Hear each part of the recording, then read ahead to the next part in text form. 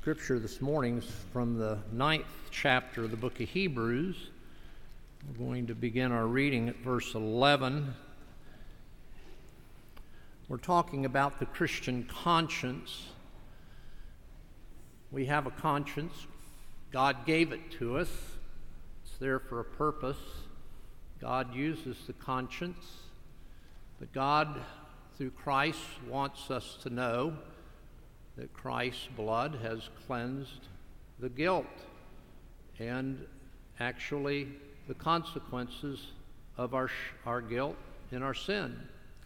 Now, first thing that we want to see is we're going to look at primarily verses 13 and 14. There's a progress here.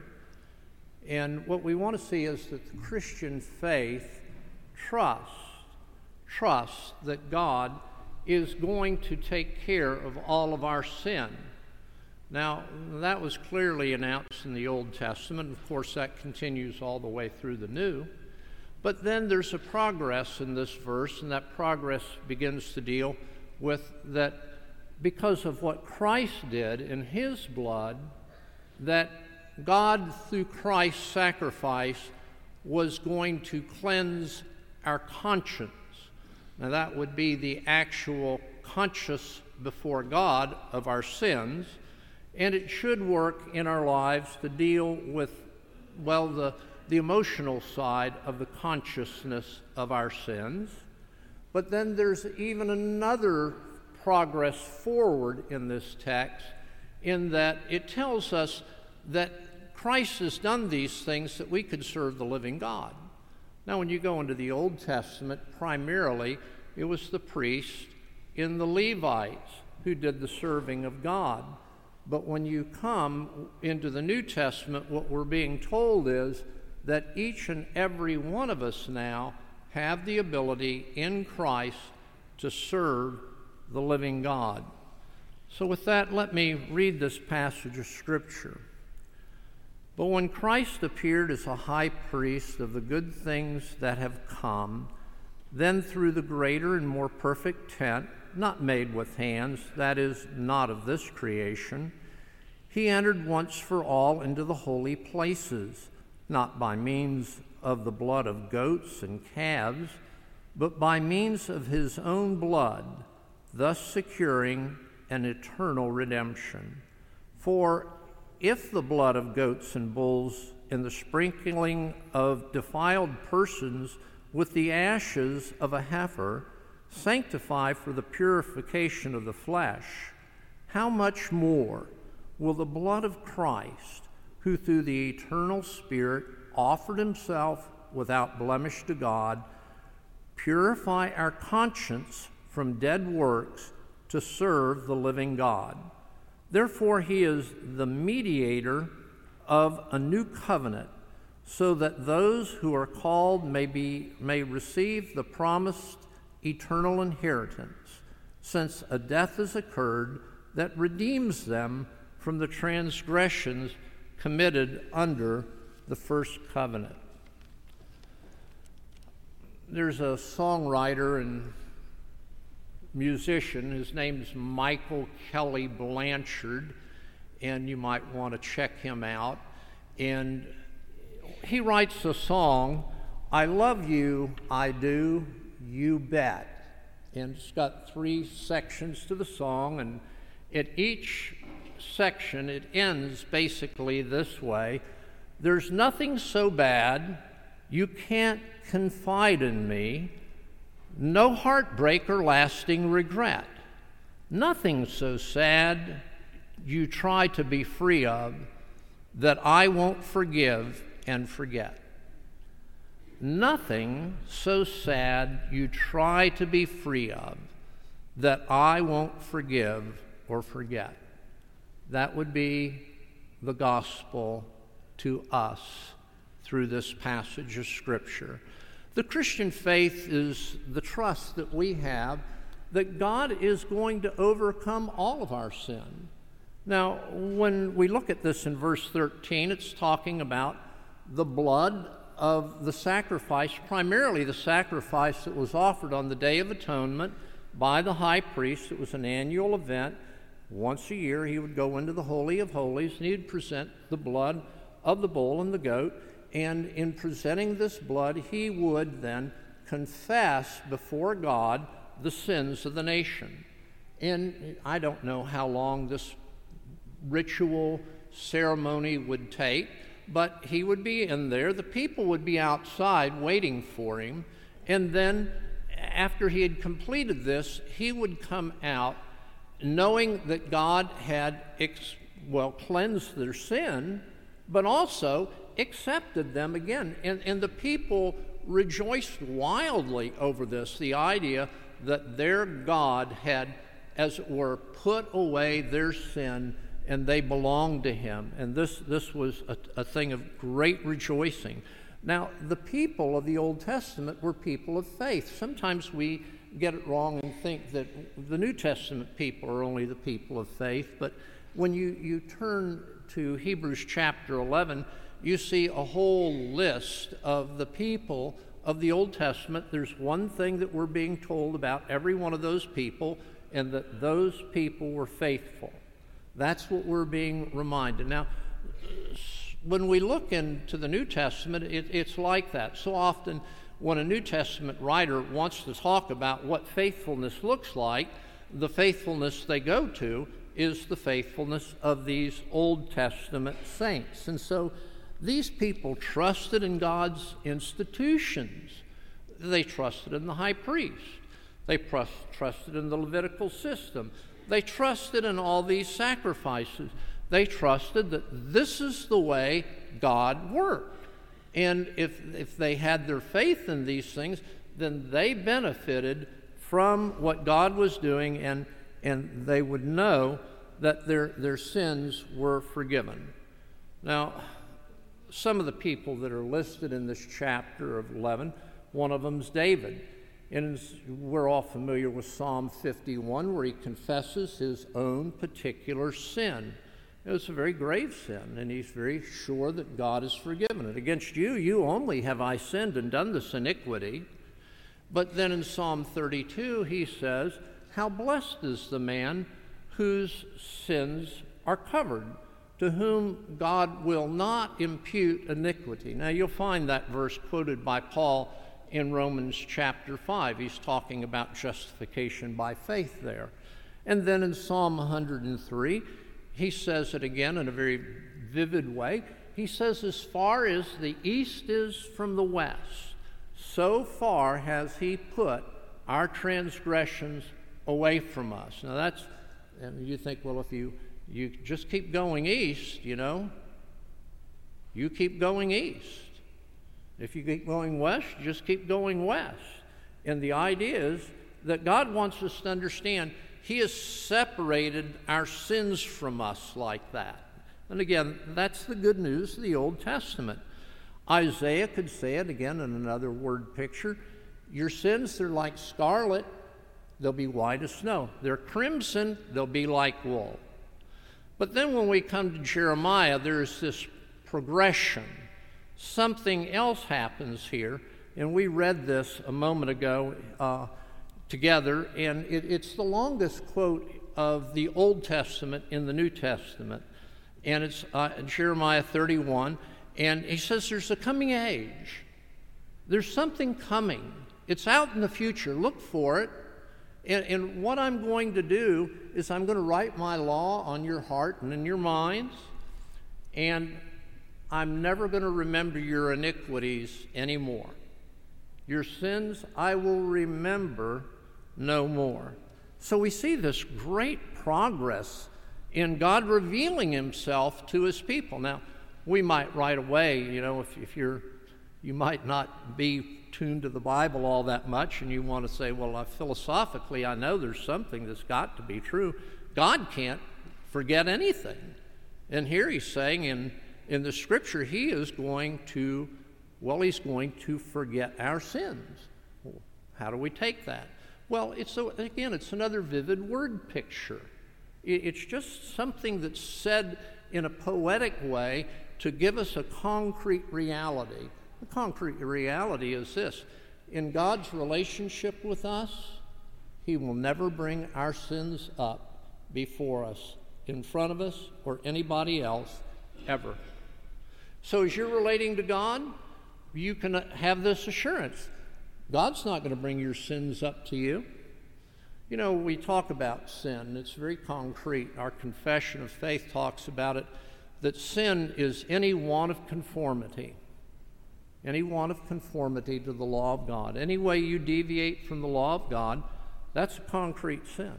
But it's also, we tend to think more of sin as something that's like a direct violation where we go just against God. And yes, that's a sin too. And it's concrete, and we sin in many ways. We had our 2 grandchildren here for a couple of days. The youngest boy is 2, and he is a handful and a joy. But when things aren't going the way he wants them to go, he's got one word for it, and that word is no. So they're getting ready to leave. Now, this child thinks that the door is going to close and Mama's going to drive him home. He's all about it. And then all of a sudden, Grandfather says, well, before you leave, let me pray. And he starts going, no, no, no. And I'm trying to pray, and he's going, no. Now, he learned that early, didn't he? Now, look in the mirror and realize you're still saying what? No. Whose way do you want? Yeah, I got it. Well, there you go. So, sin's concrete. You know, there's some emotional baggage with sin too. Guilt, guilty conscience. Guilt before God is concrete. The guilt we often deal with in our conscience is very subjective, but God is interested in that. Now, what is promised here? What is promised in this passage in verse 13 is this, that the animal sacrifices were going to cleanse, and they did it, and God's people celebrated it. But what Jesus did in his sacrifice in the Old Testament is anticipated, because these people did not have the level of cleansing that the people of the New Testament enjoy, that God has actually forgotten our deeds and will hold them before us no more. Now, here's a couple of examples. There's a 95-year-old man. When he was very young, late teenagers, maybe 20, he is in Europe at the end of World War II. And he and the others that he is with are put in a place of great sexual immorality. And this man falls into all of that for an extended period of time. Now, he's raised in the Presbyterian Church. He used to brag to me about those churches. He comes home, he marries, has a child. He outlives his child, he outlives his wife. And I'm speaking with him, and finally he says one day, you know, I'm concerned, will God forgive me of my sin back then? Well, I'm dealing with this passage in 1 John 1:9. If you confess your sins, God's faithful and just to forgive us our sins and cleanse us our unrighteousness. He says, will you just pray for that? And I says, yeah, I prayed. And I'd come back, and then he would say, before I'd leave, he'd says, would you have one of those little prayers again? I'd say, well, yes, I'll have it. And I'd go over the same thing. And finally, after some extended period of time, he says, I know. If I confess my sin, and I did, God's faithful and just to forgive me my sins and cleanse me of my unrighteousness. And I says, good. Good. All right, now here's a young lady. She's right out of college, right out of grad school. She says, can I speak with you? I said, surely. And we sat down and talked. And she told me about things that had occurred in her life in high school and in the early years of college before she became a Christian. And she says, well, what's the future for me with this? And so I took her to this same passage we're looking at, and I says, what is God saying he's going to do? He says he's going to cleanse my conscience from what I did. I says, that's exactly what he is promising. Do you have faith that he will do that? And she said, yes. And she did. I've known this lady now for going on 30 years, and I've watched how the Lord has worked in her life. 2 illustrations. Now, you basically, where you're at today, whatever age you are, you can choose to be one of those 2 people. You can choose to bring your sin and your guilt and your shame, the real side of it, which is against God, and the emotive side that you feel, and you can just basically say to God, please, Lord Jesus, give me the assurances of your promises and help me in faith to accept what you've done. And in accepting what he's done, we need to realize what he's promising. Your sins and your lawless deeds I will remember no more. Well, we have a propensity, and the propensity is this.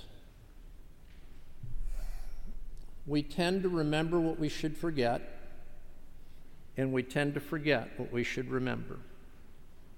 And what the Lord wants us to do is remember what he has said. Remember what he has said. When you're tempted to dwell on things that you've done, when you tend to dwell on the emotions that you feel, you need to remember what God has said in his word and what Jesus' blood has done for you. And we're told very clearly and concretely, and it's repeated in this few verses or few chapters over and over again, he wants to make your conscience perfect. That's the language. He wants you to be free. So when we shift gears here for a second, we see that that's what's being promised. He promises us in Christian faith trust that our consciences are cleansed from sin. It was at this point that the first sermon ended outside, and the fountain pen ink is quite, well, there you have it. But what we're promised here is a true cleansing. Notice what it's saying in verse 14. It's quite different than verse 13. Can you see the difference in verse 14? He begins it, how much more?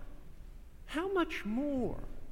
If God did all of these marvelous things for the Old Testament people based on animal sacrifices, how much more will he do for us based upon the sacrifice of Jesus Christ? And that's what we're being told here. The Father is involved in this. The Father sent the Son to be the sacrifice. God so loved the world that he sent his only Son, that whoever believes in him should not perish but have everlasting life. But the Father sent his Son into the world to be this high priest so that our sin would be totally cleansed away. Jesus is the one who said, our Father. When you pray, you say, our Father. The relationship is open. It's open like a little child, just gently looking up and saying, Father. And you know, whatever the Father's asked by the children, the Father seeks to provide. It's the Holy Spirit. Now, you see the first person of the Trinity, third person of the Trinity. The Holy Spirit is united to Jesus in the sacrifice, sanctifying this sacrifice, making this sacrifice powerful. Now, here's just a little phrase for you. Everything that Jesus has accomplished for us, the Holy Spirit is in the business of accomplishing in us. You hear that? Jesus has accomplished this sacrifice, and the Holy Spirit is in the business of coming to you moment by moment and working the effect of that sacrifice in your mind and in your heart. Now, if you would, the first service, this is the blip right here. So from what you're getting now, they didn't. But if you turn to chapter 10, verse 22, it says to us, "Let us draw near with a sincere heart, in a full assurance of faith, having our hearts sprinkled clean from an evil conscience and our bodies washed with pure water." That is God's Maytag. You remember the Maytag commercials? Where was the Maytag repairman always pictured? He was always at the repair shop playing solitaire. Why was he there? Because Maytags don't break. That was the picture. Maytags don't break. And the promise here in chapter 10, verse 22, that this goes on and on and on. And Christ is doing this for us, but we have to avail ourselves of it. We have to turn to him. What's the language? In Christian faith. And in Christian faith, we know this. And Jesus came willingly. How much more would be accomplished from a willing sacrifice, a conscious sacrifice, a pure and holy sacrifice, not an animal, but the blessed Son of God has come to be the sacrifice for your conscience. Years ago, Chip led a man to the Lord, used to sit right over here. His name was Bill Jones. Now, Bill Jones in Macon, Georgia, was a rounder. He had a reputation. He lived up to it. But he came to church. Chip met with him for a month. And at the end of a month, this man professed faith in Christ. And Chip says, "I'm done with him. He belongs to you." And I met with him for a couple of years, the rest of his life. And it was a joy. About every week, I'd go to his little condo, and we would talk, and he'd ask questions. And one of his questions was this: why? Why, if Jesus and God the Father has forgiven my sins, why do we every week have a confession of sin? My sins are forgiven. Now, I want to tell you, there's something about what Bill Jones was saying there that's right. To go week by week and think that that's when your sins are forgiven is almost to go back to the Old Testament and wait for the Day of Atonement and say you need this reinforced like the high priest is doing it. No, Bill Jones had it right. Our sins are cleansed away. And God wants to cleanse your conscience from dead works. Now I want you to think of Saul of Tarsus and shift gears. Was there any man who did violence to the church, blasphemed Jesus' name more than him? He was confronted by God, he was converted by God, and he was commissioned by God. So the third thing that you see here is the Christian faith wants us to serve God. We trust this. In each of the Gospels, you have a situation. And the situation ends at the end of Christ's life with the denial of Jesus by Peter 3 times. I doubt if any one of you has been guilty of such a thing. But Peter is met by Jesus. Now, notice that Jesus, he's much better counselor than I am. He comes and he says to Peter, Peter, do you love me more than these? He says, yep. He says, notice, tend my lambs. Right away, Jesus says, you're cleansed, now go to work. Peter, do you love me? Yes, I do. All right, feed my sheep. Feed my sheep. Peter, do you love me? Lord, you know all things. You know that I love you.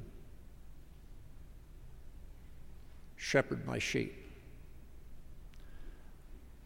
I don't know what you've done. You've done it against God. You've done it against others. You know it. It's time to be done with it.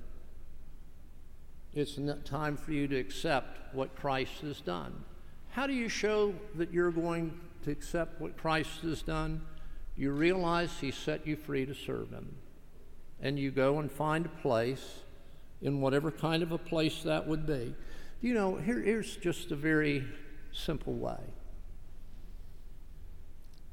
You have family and you have friends that you know are ridden with guilt in their conscience. Some of it is superficial, some of it's subjective, some of it's very real. And you could take these two verses and show them to them and says, this is what God has spoken to me about. This is what I've come to believe is true about me. How can you serve God? One of the ways you can serve God is to pass on what you've found to be true about you and your relationship with God. It happens over and over again. Saul of Tarsus, Peter, you remember the Gadarene demoniac? As soon as he is converted, as soon as he was cleansed, he said, Lord, I want to go with you. Jesus said, no, I want you to go and tell others what great things God has done for you. I want you to ask yourself a question. When was the last time you've told anybody about the great things God's done for you? This is the pattern, and I want to encourage you. I don't want to lay a burden on you, but God's done great things for you. Matthew the tax collector, Zacchaeus. Memorize Hebrews 9:14. Exercise faith. Say, Lord, what would you have me to do? Look for an opportunity. Talk to one of the pastors and one of the leaders in one of the congregational communities. There are many things we could encourage you to do, and we want to. May God bless us to look at this in faith. Father, faith. We see faith in the book of Hebrews. We see growing faith in the book of Hebrews. We see relieving faith in the book of Hebrews, cleansing faith. Would you bless us? Will you pour out your Spirit and rain upon the first service? Pour out your Spirit upon us and let the showers of blessing come upon us, that we would know that we have been with you and that you've spoken to us and sent us in joy on our way. And we make our prayer in Christ's name with thanksgiving. Amen.